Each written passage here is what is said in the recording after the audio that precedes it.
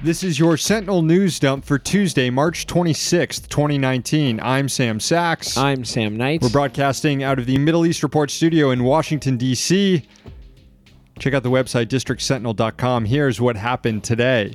The Senate rejected the Green New Deal resolution. Senate Majority Leader Mitch McConnell brought the measure to the floor thinking it would embarrass Democrats to support an effort to save the planet. Sure enough Democrats were embarrassed, and instead of supporting the measure, all ended up voting present. It failed 0-57. During debate before the vote, Republican Senator Mike Lee falsely claimed the Green New Deal would outlaw airplanes. House Democrats today pressed Education Secretary Betsy DeVos on her decision to rescind an Obama-era directive countering discrimination in school discipline. DeVos cited states' rights and criticized federal overreach.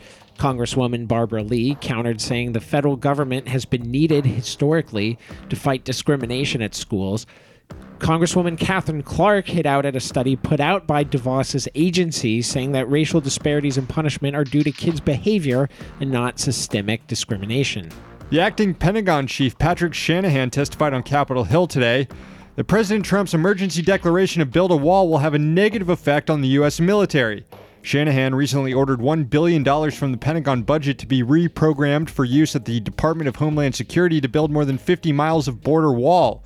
Shanahan admitted to lawmakers that his reprogramming decision, made without the approval of Congress, will likely lead to the Pentagon losing reprogramming authority in the future, which could have a negative effect on the Department of Defense. Meanwhile, House Democrats attempted on Tuesday to override Trump's veto on legislation nullifying the president's emergency declaration. The bill passed last month, but did not have enough Republican support this time around to overcome the veto. The Trump administration is trying to weaken financial regulations yet again. The Commodity Futures Trading Commission voted yesterday to propose exemptions to rules on commercial banks' use of derivatives. The move was hailed by commercial banking lobbyists, including the American Bankers Association. Dan Berkovitz, a Democratic member of the CFTC, dissented, saying the move violates the Dodd-Frank Act and it, quote, carelessly introduces risk into the financial system. Finally, the FCC is accused of using flawed data to justify its deregulatory agenda. A report released last month by FCC Chairman Ajit Pai showed that broadband access in America had increased substantially since the repeal of net neutrality.